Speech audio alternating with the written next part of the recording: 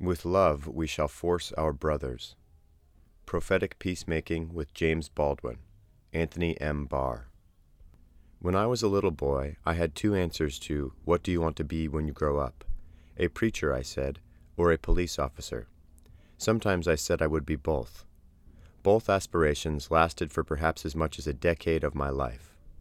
Neither occupation runs in my family, nor did I have specific childhood idols to entice me toward such seemingly disparate careers. If I had to guess why they both appealed, it was probably my abiding sense of justice. A pastor might offer insight on managing your temper, but a preacher rails against social sins. And a cop, well, a cop catches bad guys. Growing up an American evangelical, from time to time I took those spiritual gifts inventory tests, strange mixtures of pop psychology and biblical exegesis inspired by St. Paul's letter to the church in Corinth. The results tended to be consistent. They said I have the gift of prophecy. As a kid, I thought prophecy was about predicting the future, or standing against the Antichrist in the end times. But the Old Testament prophets didn't really do a lot of predicting. Instead, they spoke out against social sins, political sins, the sins of empire, the evils of a regime that turned its back on God and exploits and oppresses the poor and marginalized, a state that perpetuates injustice. The more I read the Old Testament, the more my perspective shifted. A prophetic preacher advocates for the innocent with burning indignation, and a cop catches bad guys. By my mid-teens, those aspirations had faded.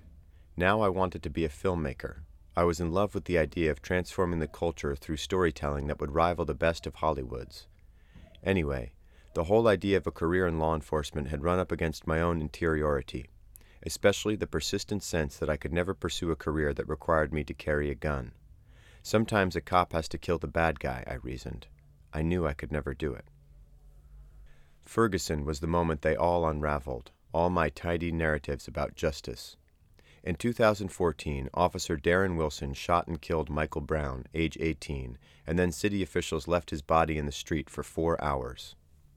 Ferguson was the moment when I could not turn from what I had only just begun to understand, that so many cops across this nation look at black bodies like my own and describe them as demons.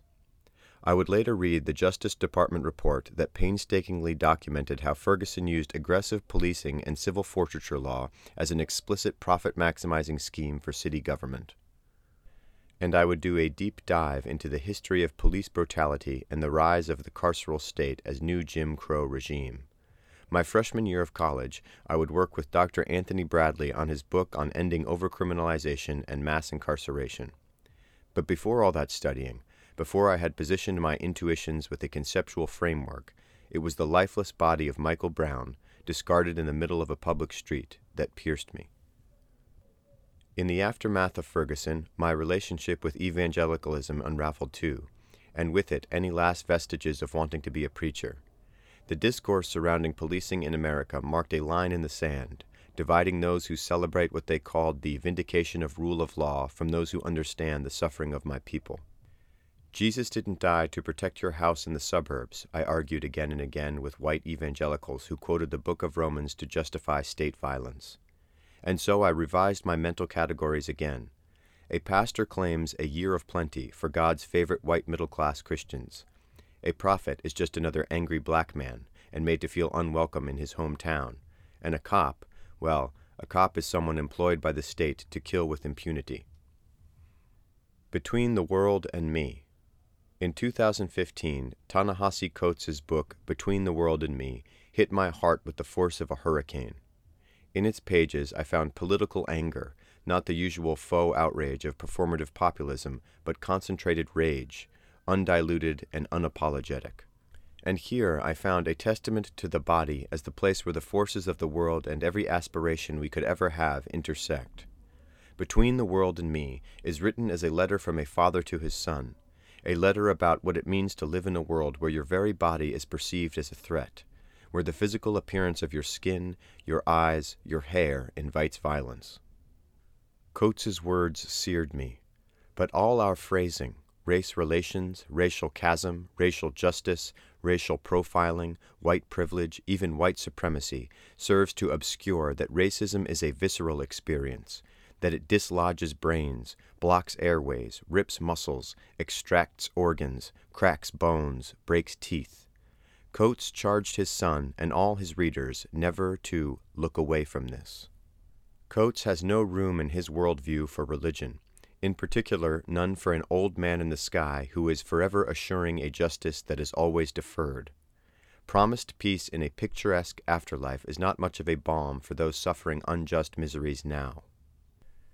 Your body is all you have, Coates tells his son, so make sure you guard it well. The follow-up to his debut is a book called We Were 8 Years in Power. For Coates, power, especially black power, is all that separates bodies, his son's, mine, from the skull-crushing force of a social world that is hostile to people like us. Coates is not the first black person to reject religion and its metaphysics of hope as an inadequate response to white violence. This tradition fueled some of the most important work in civil rights, such as the way the Black Panthers were able to feed, clothe, and educate their own in self-determining communities. But Coates is wrong about religion. What he misses is the profound solidarity at the heart of the gospel, the world-altering reality that when we say, body broken for you, we mean a literal broken body, and that this literal broken body is given for him and you and me. Jesus has placed his body between our bodies and the world.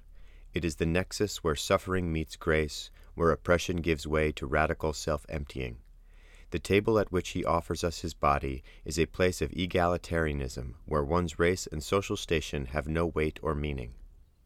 It is also a place of inescapable solidarity, for it is here that we are united to Christ's cross, here that we are empowered to bear our crosses and so fill up in our own flesh the redemptive suffering of Christ, as Paul writes to the Colossians. Peace, but not quiet. Blessed are the peacemakers, for they shall be called sons of God. What does it mean that Christ, the Prince of Peace, who bears the weight of the government on his shoulder, invites us into the work of peacemaking? What does it mean that Christ, the only begotten Son of God, connects peacemaking to sharing in sonship? I believe we cannot fully understand these teachings without understanding that Christ crucified is Christ executed unjustly by an oppressive political regime. When we confess in the Creed that he was crucified under Pontius Pilate, it is important that we say under and not by. It is not simply that Christ is killed by unjust men. He is killed under the sanction of political authority as the direct outcome of an explicitly political process which includes a procedural trial and a judicial sentencing. This is to say that whatever the work of peacemaking is, it cannot be thought of as simply maintaining the rule of law of whatever regime holds political power. The path of peacemaking is altogether different than the one that leads to mere good citizenship or the preservation of a polity. Indeed, if peacemaking involves emulating the Prince of Peace who bears the government on his shoulder as whip scars and a wooden cross, it's clear that peacemaking is intrinsically tied to solidarity with whomever one's regime is presently nailing to a cross. The justice of Christ's cross is a justice of reconciliation, a pathway to peace for those who have been denied it. There are those who preach that to focus on ending wrongs in the here and now betrays the integrity of Christ's message. But that confuses the genuine insight that Christ's kingdom is not worldly, that it is attached to no earthly regime, with the idea that God is indifferent to the injustices of our present moment.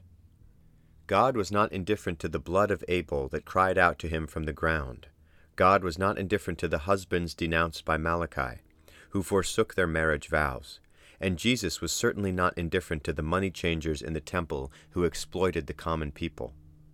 The fundamental purpose of God's prophets, then, is to make peace by calling us to the repentance that leads to reconciliation and by simultaneously advocating for the material and social conditions that make peace possible. And I think that the reason prophets run up against civil authorities so consistently is precisely because the work of creating peace requires confrontation with the forces that undermine peace through exploitation and violence. Peace is not the same thing as quiet. Reading Baldwin. The great black humanist James Baldwin foreshadows some of the themes of Coates's book. He even couches some of them in a letter to a relative. Published in 1962, Baldwin's heartbreaking A Letter to My Nephew is situated against the backdrop of profound racial injustice that assailed him and led to his expatriation as a young man. Baldwin's letter begins by describing the kind of intimate relationship he had with his brother, the father of his nephew. I don't know if you have known anybody from that far back, if you have loved anybody that long, first as an infant, then as a child, then as a man, writes Baldwin. But in doing so, you gain a strange perspective on time and human pain and effort. This context is important because it bolsters Baldwin's authority to speak into the life of his nephew. As he says, "I know the conditions under which you were born, for I was there." Baldwin and Coates both understand that loving people who suffer from the cruelty of others shapes your perspective on the world and your relationship to others. Baldwin writes, "I know what the world has done to my brother, and how narrowly he has survived it, and I know, which is much worse, and this is the crime of which I accuse my country and my countrymen, and for which neither I nor time nor history will ever forgive them, that they have destroyed and are destroying hundreds of thousands of lives, and do not know it, and do not want to know it." This is the great obstacle to all peacemaking, the subtle defense mechanisms we use to preserve not knowing. So the work of peacemaking is always prophetic. It requires us to see in order to act. Throughout Scripture, the prophetic word calls God's people toward recognition of and repentance for collective and individual wrongdoing. This is the prerequisite for the concrete action required to establish a right relationship with God and neighbor, between ruler and ruled, and within the family, to begin to create social justice. But how do we get there? How do we adopt a right posture toward a world that hurts us, toward people who demean and devalue us, toward the kind of visceral violence that leads to a lifeless body lying on asphalt in a public street for 4 August hours? Here Baldwin's letter challenges us again. First, he charges his nephew with the task of accepting those who oppress him in willful ignorance and false innocence. He writes, "You must accept them and accept them with love, for these innocent people have no other hope. They are, in effect, still trapped in a history which they do not understand, and until they understand it, they cannot be released from it." Nevertheless, it is not enough simply to accept. For everyone's sake, oppressor and oppressed, it is not nearly enough. Baldwin adds an even weightier task. He writes that we with love shall force our brothers to see themselves as they are, to cease fleeing from reality and begin to change it. This is a defiance every bit as strong as Coates's, but it is rooted in a much more expansive love. The love of the peacemaker is a love that has force, that will not accept the injustices of the status quo, that will not allow the willful ignorance of those who oppress to drown out the prophetic word and the reconciliation and peace that is offered to all of us through Christ's cross. I am still trying to learn about love from Baldwin, still trying to figure out how to reconcile deep hurt with acceptance, still trying to figure out how to bear the cross of solidarity in such a way as to enable peace. I don't think that most people are racist, I don't think that most cops are killers, and I don't think that the miscarriages of justice in our nation are a sign that is beyond all hope. I respect power and I believe in its efficacy, but I don't believe that power is all we have or that it is a greater force in the world than love. I'm in graduate school now, studying public policy. I still dream of helping to make the world a better place.